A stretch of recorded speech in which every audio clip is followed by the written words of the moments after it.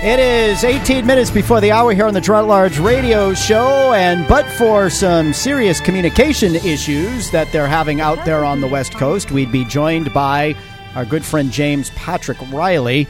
James Patrick sent us a note a little while ago saying, I think there's trouble with the internet, their wireless connections, their cell phones. He said it's been offline, online, hit or miss, so even his landline, which is a VoIP, a voice over internet protocol line, has not been working as expected. So we are going to continue this segment, continue with our discussion of the city's elections, brought to us by Manchester Mayor Ted Gatsas, who says the city is in the midst of a renaissance and he has a blueprint to harness that energy. His 12-point plan can be found online at tedgatsas.com/plan.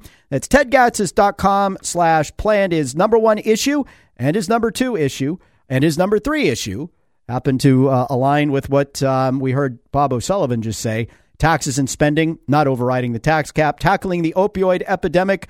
The next step, he says, identifying safe, affordable recovery housing and safer neighborhoods. The mayor talks about the roughly 30 police officers that have been added to the force in recent years, and says that he will add them as the city has the resources to do it. Learn more at tedgatsas.com/plan. All right. Two other videos that I haven't heard that we'll listen to together are of incumbent Ward 1 Alderman Kevin Kavanaugh and challenger Christopher Stewart. Christopher Stewart has eagerly, I'd say, looked forward to debating Kavanaugh. Kavanaugh has not responded. I hear the phone is ringing. So maybe before we get started on that, we'll see what the phone brings us. Maybe it's James Patrick Riley. But, I'm sorry, folks. I just, you owe it to your public to debate. I mean, even Mayor Gatsas, who is not exactly famed in the world as a great debater, agreed to 4 debates with Joyce Craig. So, yeah. Let's see. We have Steve McDonald on the line from newmediamilitia.com. Good morning, Steve. No, somebody misunderstood my name. I'm Dave. Oh, you're Dave. From Bedford. Dave from Bedford. How are you, Dave? Good, and nevertheless, I will try to fill in for James Patrick Riley. How about that? Good luck with that. Yes, because really, if you think about it, the 18th century language is so superior to what we use now. I love listening to him. That's just what I wanted to call him to say since he couldn't be here. Oh, well, I appreciate that. And yeah, it's funny. Hundreds of years of public school later, we are infinitely less well equipped verbally and in terms of literacy than they were back in the days before free public schools. Yeah, the thing that should be done is probably, I probably should start doing this. Walk up to government bureaucrats who work for the government school systems and see if they can pass an 8th grade primer. Yeah.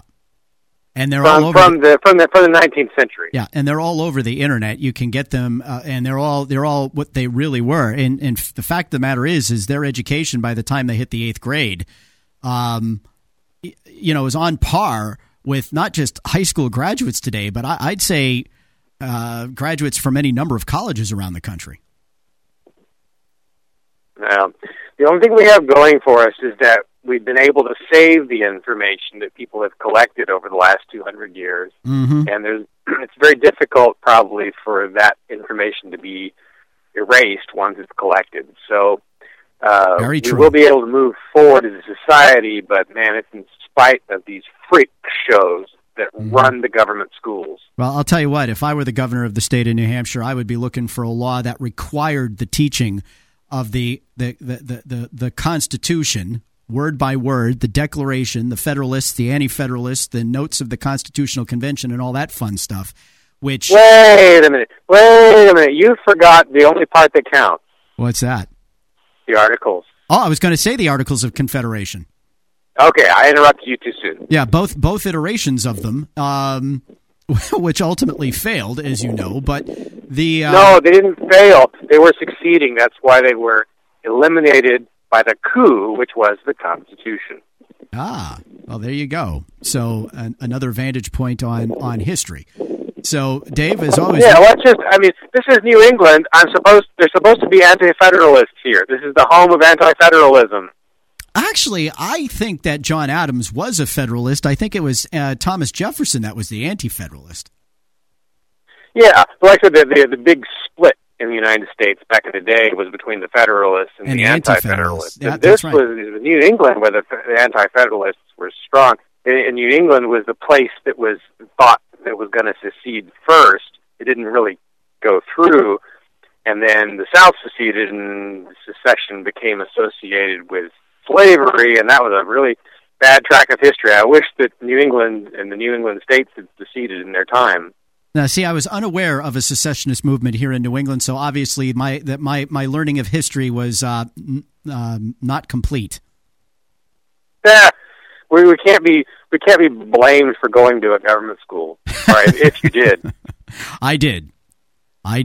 I even won the Daughters of the American Revolution Book Award when I was, as I was graduating. So presumably I did well, but I guess I did well in stuff that I was taught and didn't do so well in stuff I didn't know about. Well, they can't hate you, but if you think about it, I don't know that much about the DAR, but it seems like the whole concept of the revolution has been co-opted by people who are against everything, people who would have been Tories if they'd been in the revolution. Yeah, probably very true. Dave, thanks for the call. Thanks, Rich. All right. Well, I probably should have just stayed with Dave because I'm looking at the clock and I don't know if I have enough time, but here we go. We're going to listen to Ward 1 Alderman Kevin Cavanaugh, who has refused to respond to an invitation to debate his counterpart, Christopher Stewart, for Alderman in Manchester Ward 1. Let's hear what Alderman and Senator Kevin Cavanaugh has to say about themselves in their candidate speech as will be airing on Manchester Public TV. I'm Kevin Cavanaugh, and I'm running to continue to serve our community as Alderman of Ward 1. I was born and raised in Manchester, and I care about the future of our city. As my wife Carrie and I raise our 3 kids here, we want Manchester to keep being a great place to live, work, and raise a family. For me, nothing is more important than education. It's the foundation of our community. As the Alderman of Ward 1, I've always fought to ensure our schools have the resources and support they need to teach our kids. We've made a lot of great progress in fighting the drug crisis, but there is always room to do better. Manchester has come together to solve this problem, and it's critical that the city is a strong partner. I've consistently supported our firefighters and law enforcement so that they have the tools and training necessary to combat this crisis. Yeah, and by that, we also need to support and by that he means the budget-busting pay raises that they've demanded too. Continue. Organizations who have been on the front line of offering treatment and recovery services. I meet regularly with groups who are leading these efforts, and I'm always amazed at the work they're doing for Manchester. There is a lot more work to be done, and I'm excited about the opportunity to serve as a second term on the Board of Mayor and Aldermen. I'm asking for your vote because our community has so much potential. That's it? Wow. Okay. He gets the Brevity Award. Let's hear what Christopher Stewart had to say. Hello. My name is Chris Stewart, and I am a candidate for Alderman in Ward 1. I am so proud to call Manchester home. This is where my wife Sarah and I have chosen to raise our 3 children, Edward, who is 4, and my twin girls, Macy and Katie, who are 2. Like you, I know that the Queen City is a special place. I also believe that Manchester's Board of Mayor and Aldermen must do a better job of addressing our current challenges. I am running for Alderman in Ward 1 because I believe that fresh voices and new ideas should be part of the conversation to help lead Manchester in the 21st century. As your Alderman, these are some of the issues on which I will focus. I am a strong fiscal conservative who will fight to support the tax cap and fight for Manchester's taxpayers. I believe that Yager-Decker, the salary formula for city pay developed almost 2 decades ago that provides automatic pay increases just for showing up to work, is unsustainable and shortchanges future generations by limiting our ability to invest in things like infrastructure and education. As Alderman, I will work with all sides, including with the unions, to bring a long-term solution to this issue. Yeah, and Kavanaugh won't go anywhere near that because it's too lucrative for the unions and they want it. Once and for all. Second, I believe that the Board of Mayor and Aldermen has become too political, too beholden to special interests, and too nasty. Whether it's aldermen who vote to support contracts that directly benefit their family members or day jobs, an alderman who refuses to resign after being arrested for tax evasion, or the general nastiness that plagues every meeting of the board, It is holding our city back. I have a proven track record of working collaboratively on policies that make smart, financially responsible investments in our future. I served 2 terms on the Manchester Board of School Committee. I am a founding member of Our Kids New Hampshire, where I worked with a broad coalition of civic leaders, including Republican Chris Sununu and Democrat Chris Pappas, to help address New Hampshire's growing opportunity gap. I will always put the needs of my constituents above politics, and I will work hard every day to be a voice for positive change. Finally, as alderman, I will work to help transform the Manchester School District into the best school system in the state. A recent audit of our school system confirmed what many of us already suspected. Manchester students are not learning as well as students in the rest of New Hampshire. The facts are sobering. Despite Manchester doubling its per-pupil spending since 2001, student literacy rates and test scores have gone down, while our dropout rates continue to rise. We have no system-wide professional development program for our teachers. Our district too often operates exclusively for the benefit of Manchester adults and special interests, not our students. These educational challenges, 2 decades in the making, have done damage to our community and local economy.